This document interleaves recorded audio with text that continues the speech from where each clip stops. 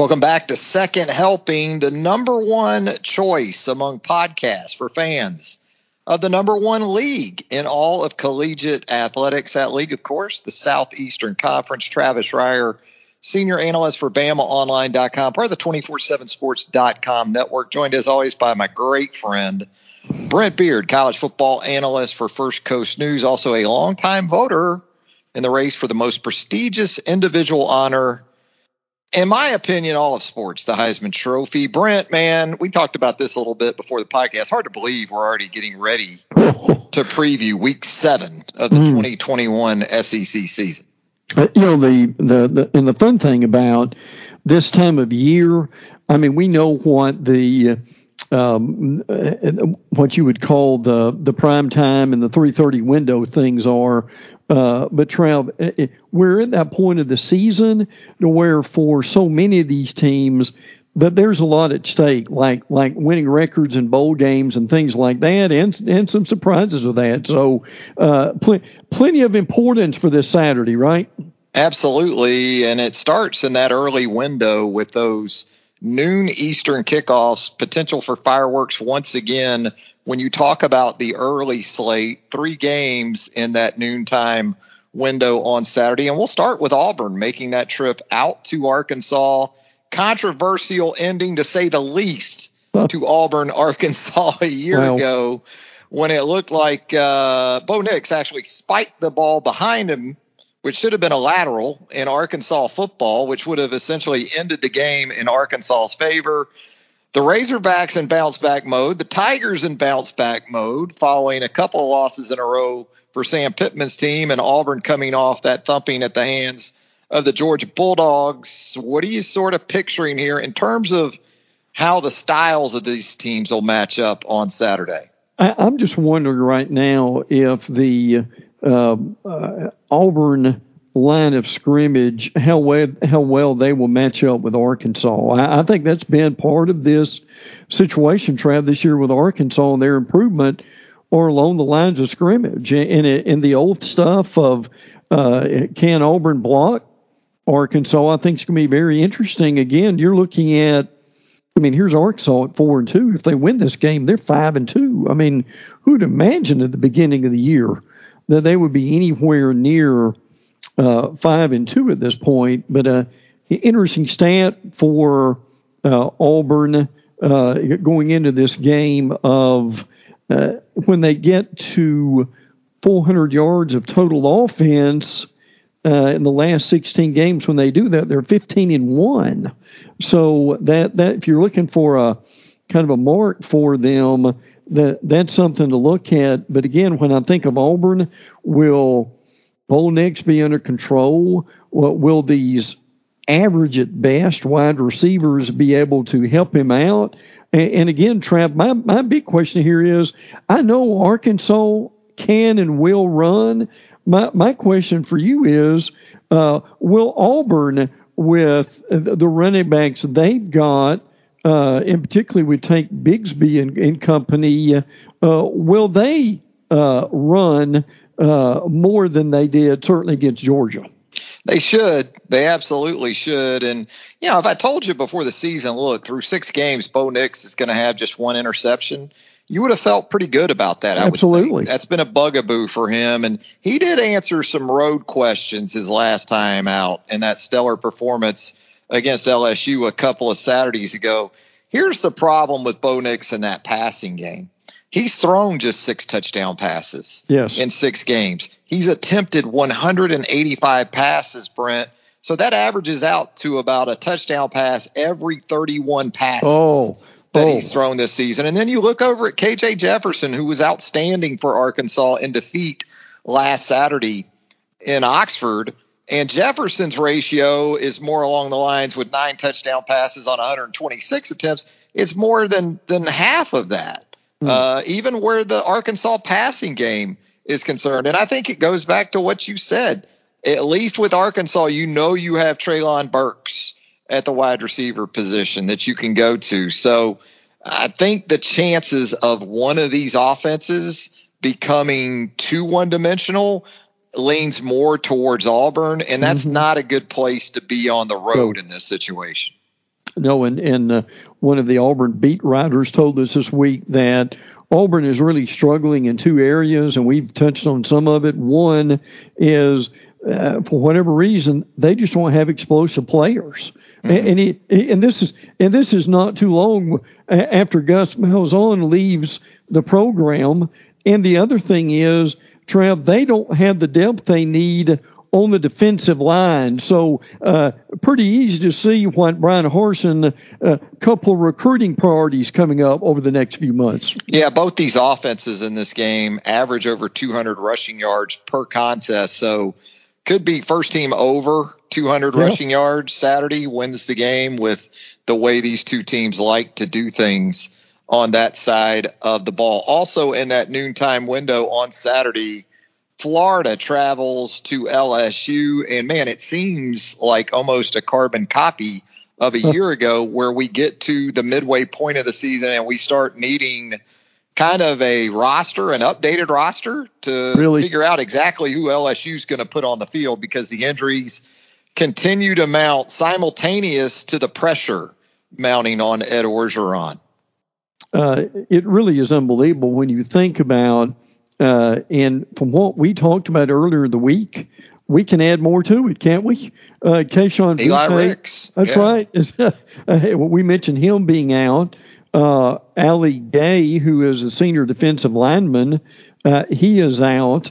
And as Travis mentioned, Eli Ricks is out. I thought this was interesting. Trav, his mother, comes on Twitter and says, this is not an opt-out. This is not that at that point that he's going to transfer, that her quote is, this is not an opt-out. This is not, he's going to transfer. So in rereading that, she's saying he's going to hang around. Look, my thing with this is this part of, okay, we know this season is leaving us very quickly here at 3-3, probably about to be 3-4, or the Stars going to sit on the sidelines, Trav, and kind of see what happens to over the next few weeks and months. Yeah, it's tumultuous, I guess, to say the least.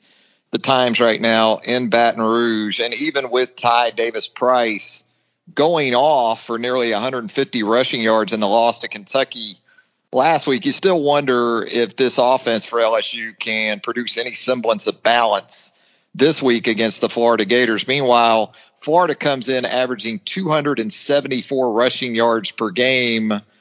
That's not a good stat, I would think, for an LSU defense that got cut up by the Kentucky run game last week. Though, and particularly when you've got the threat of Emory Jones, and frankly, I still say one of the better running back rooms in the entire league. Naquan Wright, a guy who gave Alabama a problem in Gainesville, had a good game last week during that time too. And Trev, some of the LSU beat writers talked about that 11 o'clock kickoff, saying Tiger Stadium may be half empty by the time that they start the game, or maybe half full is a better way of putting it at that point. But again, Gators got a lot to work on, reduce the penalties.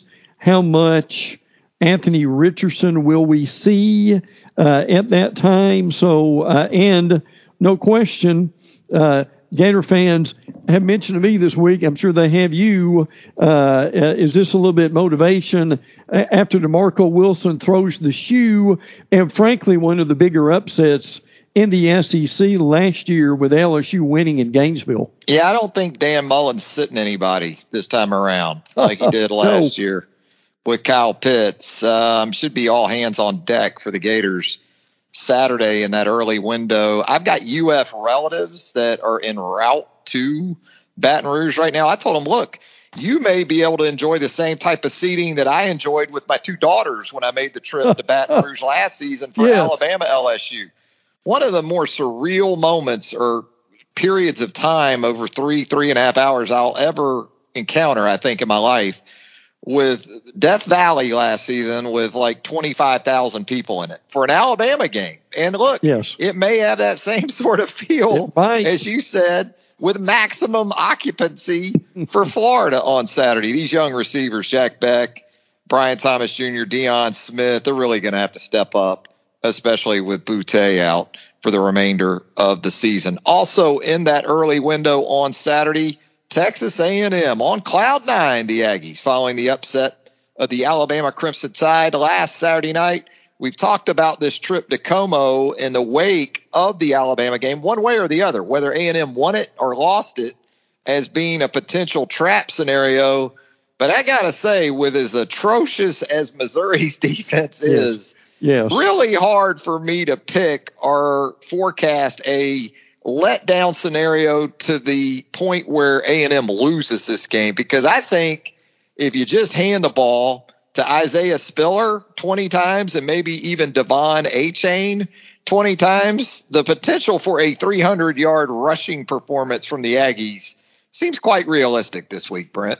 Well, and when you're allowing 286 rushing yards a game, and you've allowed at least 450 yards to everyone but Southeast Missouri State, that's not a good formula by any stretch of the imagination. And Travis, my question is, and we use this term from time to time, isn't this a bit of a maturity game for A&M? I mean, listen, they won every weekly award they could win, right? So everybody's patting them on the back. Probably still got a few students laying on the field after rushing it last Saturday night. Can Jimbo get this team up mentally where they need to be? I'm with you. You can almost go set it on neutral and win the game.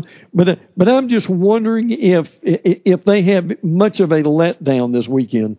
Yeah, that's the concern. It is a maturity game, I think, for A&M, but I think ultimately it's going to be a stats game for Spiller and Achane and those backs for A&M. I think they roll up the rushing yards and take care of business against Missouri early on Saturday in that 3:30 slot on CBS Eastern Time on Saturday. We keep trying to build up these Georgia games as games of the year. At first it was Arkansas a couple weeks ago, top 10 matchup. But we talked about it going into that game. You thought with Styles making fights like they do so often, the style of Arkansas's play didn't really pair well with what they were going to see against Georgia. I have some of those same concerns for Kentucky, a team that obviously, if it gets Christian Rodriguez, Kavosiey Smoke going on the ground like it did last week in the win over LSU, can beat just about anybody. But I don't think this Georgia defense is just anybody. So, Will Levis, you're going to have your Zach Calzada game from last week, I think, if Kentucky's going to go in Athens and do the unthinkable. Georgia's won 11 in a row and 36 out of the last 41 in this game. And it looks like senior wide receiver Josh Ali is I think that's more of a day-to-day type thing. Kentucky 6-0 for the first time since 1950. And look, they're not going to beat Georgia. As a matter of fact, I talked to a Georgia beat writer with some things I want to mention. But first of all, as far as Kentucky is concerned, now, Trav, I'm looking at big picture here. Okay, they'll lose against Georgia, Mississippi State, Tennessee, Vandy, New Mexico State, and Louisville. Trav, could this team be 11-1? Yeah, I mean, I would be shocked if this team wasn't in a New Year's Six game. Yeah, when it's all said and done. And no, I mean, we've talked about it. This is the SEC Eastern Division Championship game. I think Georgia has a game to play with either way. If they beat Kentucky, though, they're going to have a couple of games to play with in the Eastern Division. And I just don't see Georgia dropping another game, even if it does somehow fall to Florida in the cocktail party coming up in a couple weeks. So for all intents and purposes, this is it in the East. And again, as you outlined, even if Kentucky loses the game, this is a team that could be looking at 10 wins minimum in the regular season. And if it gets to 11-1 and some crazy stuff happens elsewhere, this sounds nuts. I know, but you're going to have Mark Stoops potentially on that Sunday after the SEC championship game maybe making the case for his team as a college football playoff participant. Absolutely. And again, with the guys they brought in, Wan'Dale Robinson, we both love Chris Rodriguez. Levis has been steady. And again, what Stoops has done here to me is amazing. He's recruited the state of Ohio well, and then that has paid off for him. A guy that really needs to be looked at with Sam Pittman as SEC Coach of the Year. And again, they've got to come out of this game healthy. One thing I do want to mention about this game, and talking with the Georgia beat writer last night, because I'm talking to the Georgia Bulldog Club tonight, Trav, you can imagine they'll be a happy bunch. But a very interesting point that he made, and this reminds me, because everything in the league ties back to something else in the league, that Stetson Bennett, as steady as he has been, the coaches trust him, that he doesn't make mistakes.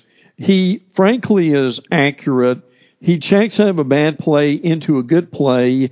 And what I got from the beat writer last night was that, and they're not going to say much about it, but there's some question here about JT Daniels, who had all this hoopla about going to the NFL, who basically hasn't played much at all. Some question about his mental toughness.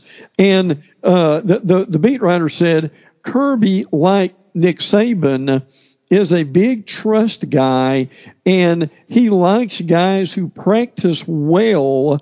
And one of the reasons that Bennett is maybe keeping this starting job is all the above. It's the trust factor, no mistakes. Trav, they could criticize Bennett, but he's done a solid job. Well, here's what Kirby sees in Stetson Bennett. He sees Kirby Smart. Yeah. Stetson Bennett plays quarterback like Kirby Smart played safety. Mm-hmm. Okay? Go back to the mid-'90s or whenever and pull the tapes. Kind of the same guy, just on different sides of the ball, playing similar positions on different sides of the ball. Mm-hmm. Kirby Smart's a South Georgia guy from Bainbridge. Stetson Bennett from Blackshear. There's a lot of parallels there between the head coach and Stetson Bennett. And so absolutely I can envision a scenario where Kirby Smart feels quite at ease with Stetson Bennett. The question continues to be, as we've talked about in previous weeks, is that enough? If this is the ceiling, what we're seeing right now for the Georgia offense, and maybe it is because they're so good defensively, is it enough with Stetson Bennett at quarterback? Is there a scenario where Georgia, despite its elite defense, finds itself in a position where it needs to score in the 30s to beat somebody? Is Stetson Bennett at quarterback enough? Right. But from just a pure trust factor, I can absolutely see where that's the case with Kirby, because Stetson Bennett is Kirby in a lot of ways. Sure.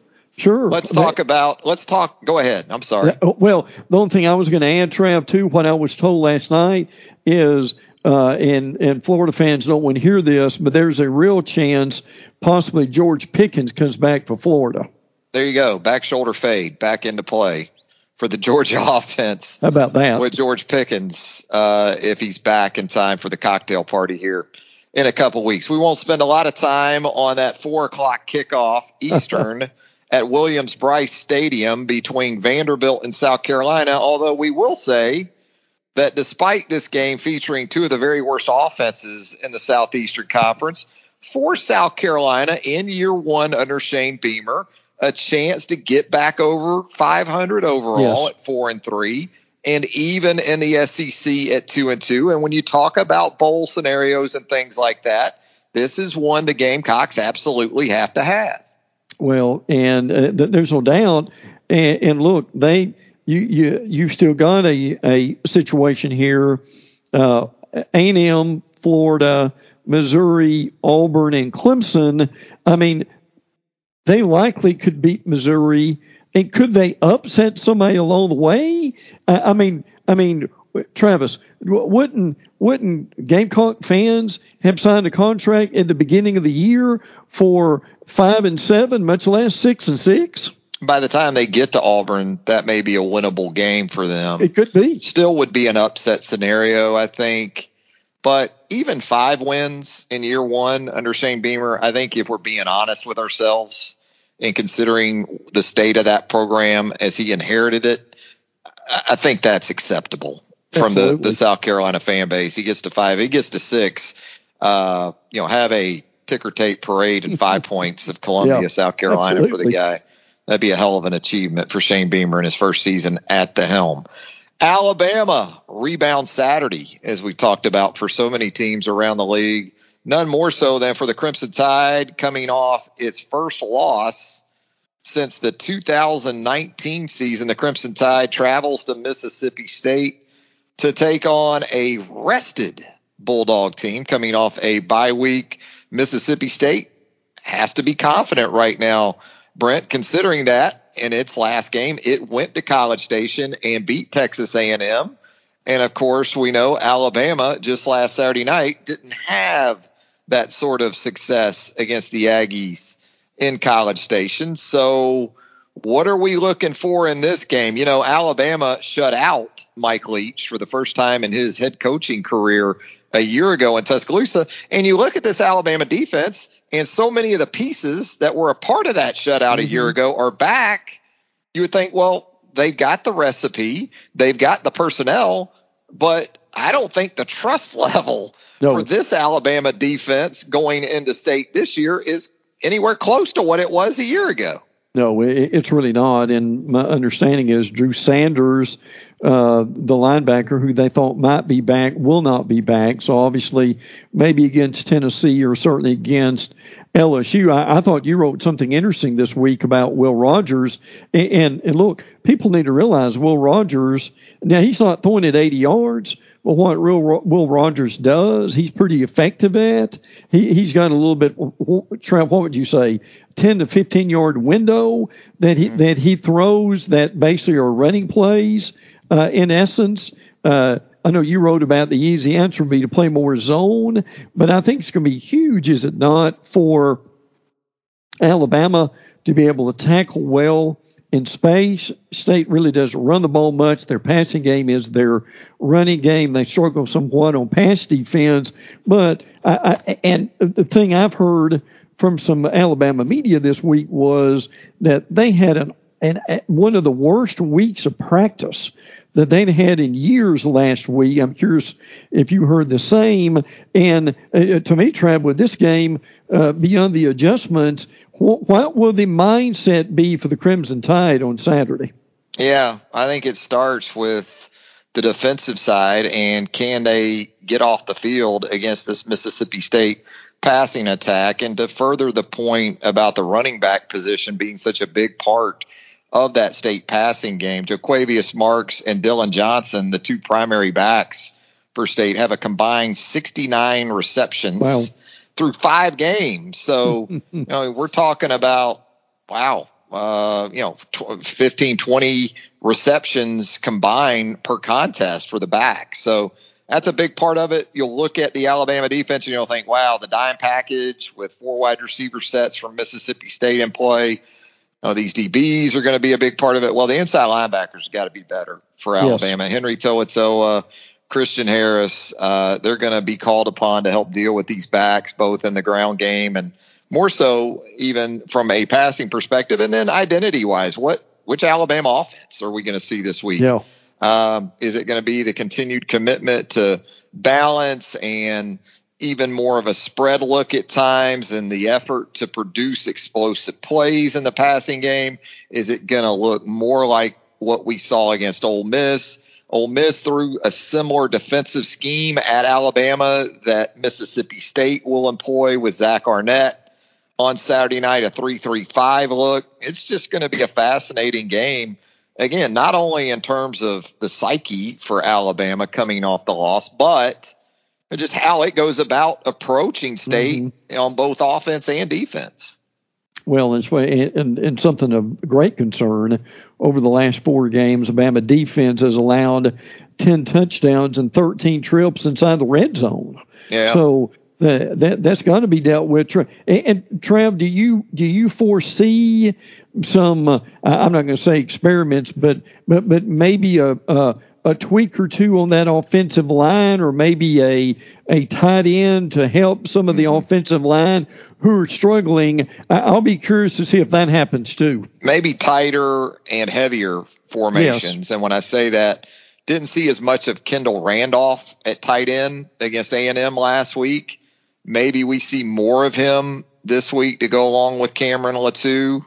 I don't envision some changes to that offensive line simply because I don't think they have a next guy ready yet, unless it's going to be a Damian George in his second year that maybe you could jump in there at right tackle. I just don't think from a development standpoint they're quite there with some of those guys. Wrapping things up on Saturday night, the return of Lane Kiffin to Knoxville, Tennessee. Although, look, he's already been back. He was back with Alabama in 2014 as the offensive coordinator for the Crimson Tide. Still a fun storyline to consider following Lane's 1 year, his cameo, his layover there in Knoxville in 2009. He takes the Ole Miss Rebels into Neyland Stadium.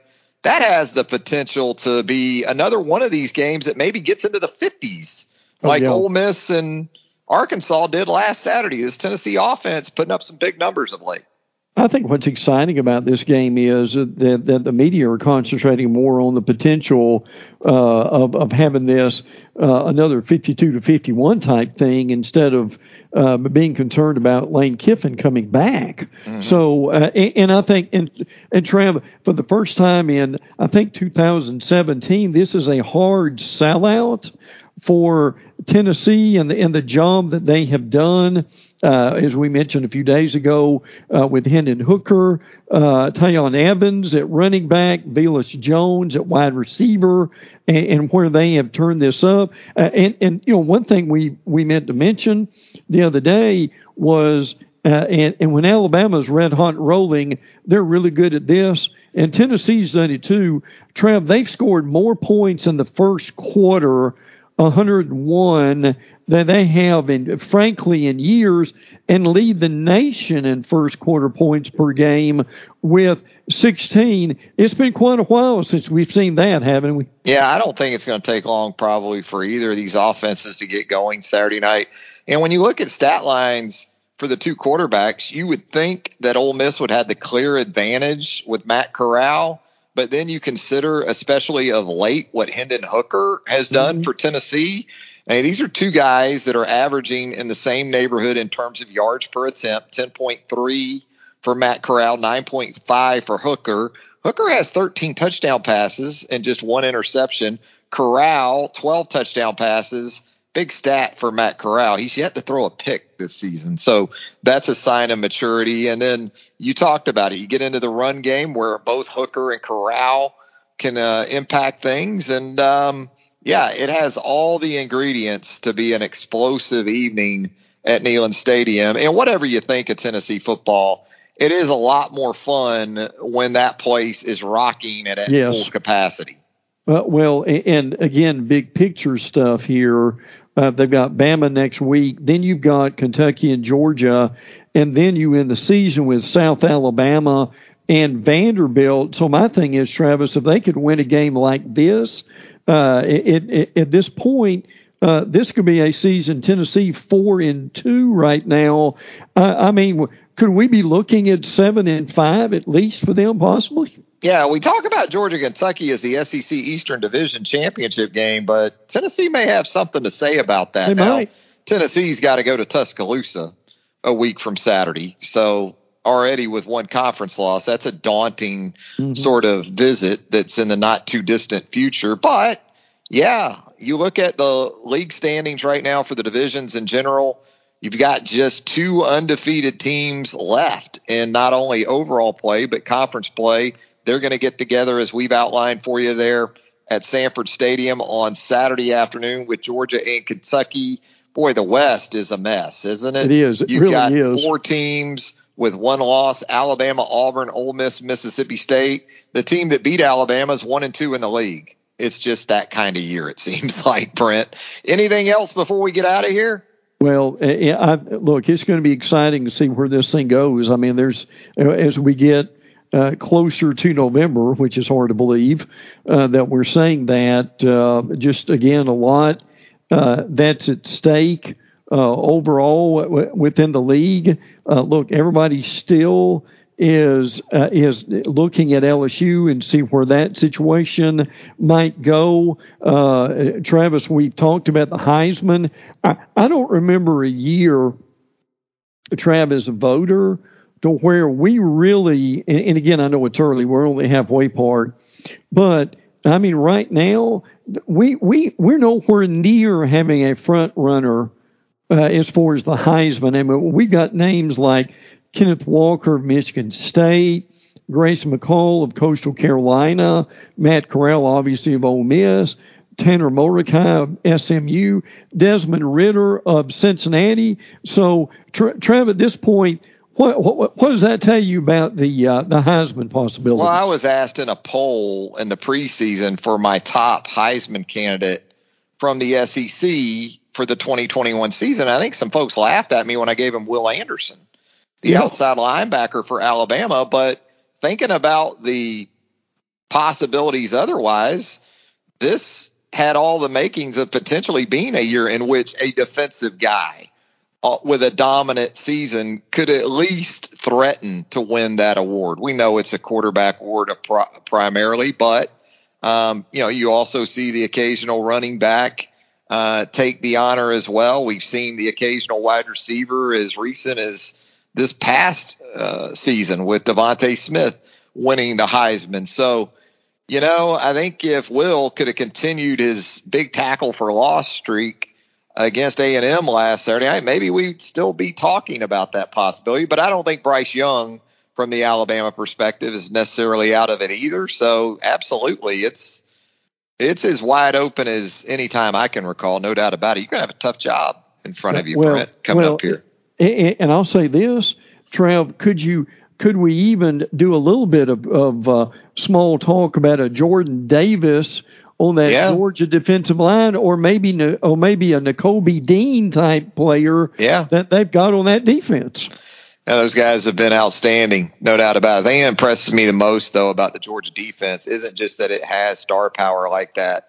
It's that they are very much connected in how they play. Hasn't always been the case for Georgia defensively under Kirby Smart, but this time around, that is not an issue for the Dogs. Well, Brent, as always, a lot of fun. Look forward to another big weekend in the Southeastern Conference. And, of course, early next week, we'll be here on Second Helping to review all of the action from the number one league in college football. Thanks again, Brent. Pleasure, pal. Look forward to next week. For Brent Beard, Travis Schreier, thanking you once again for joining us here on Second Helping. If you haven't already, subscribe to Second Helping. Anywhere you consume podcasts, you're going to find Second Helping. If you leave us a rating and a review while you're there, that would help us out tremendously as well. Until next time, have a great weekend, and we'll talk to you again soon.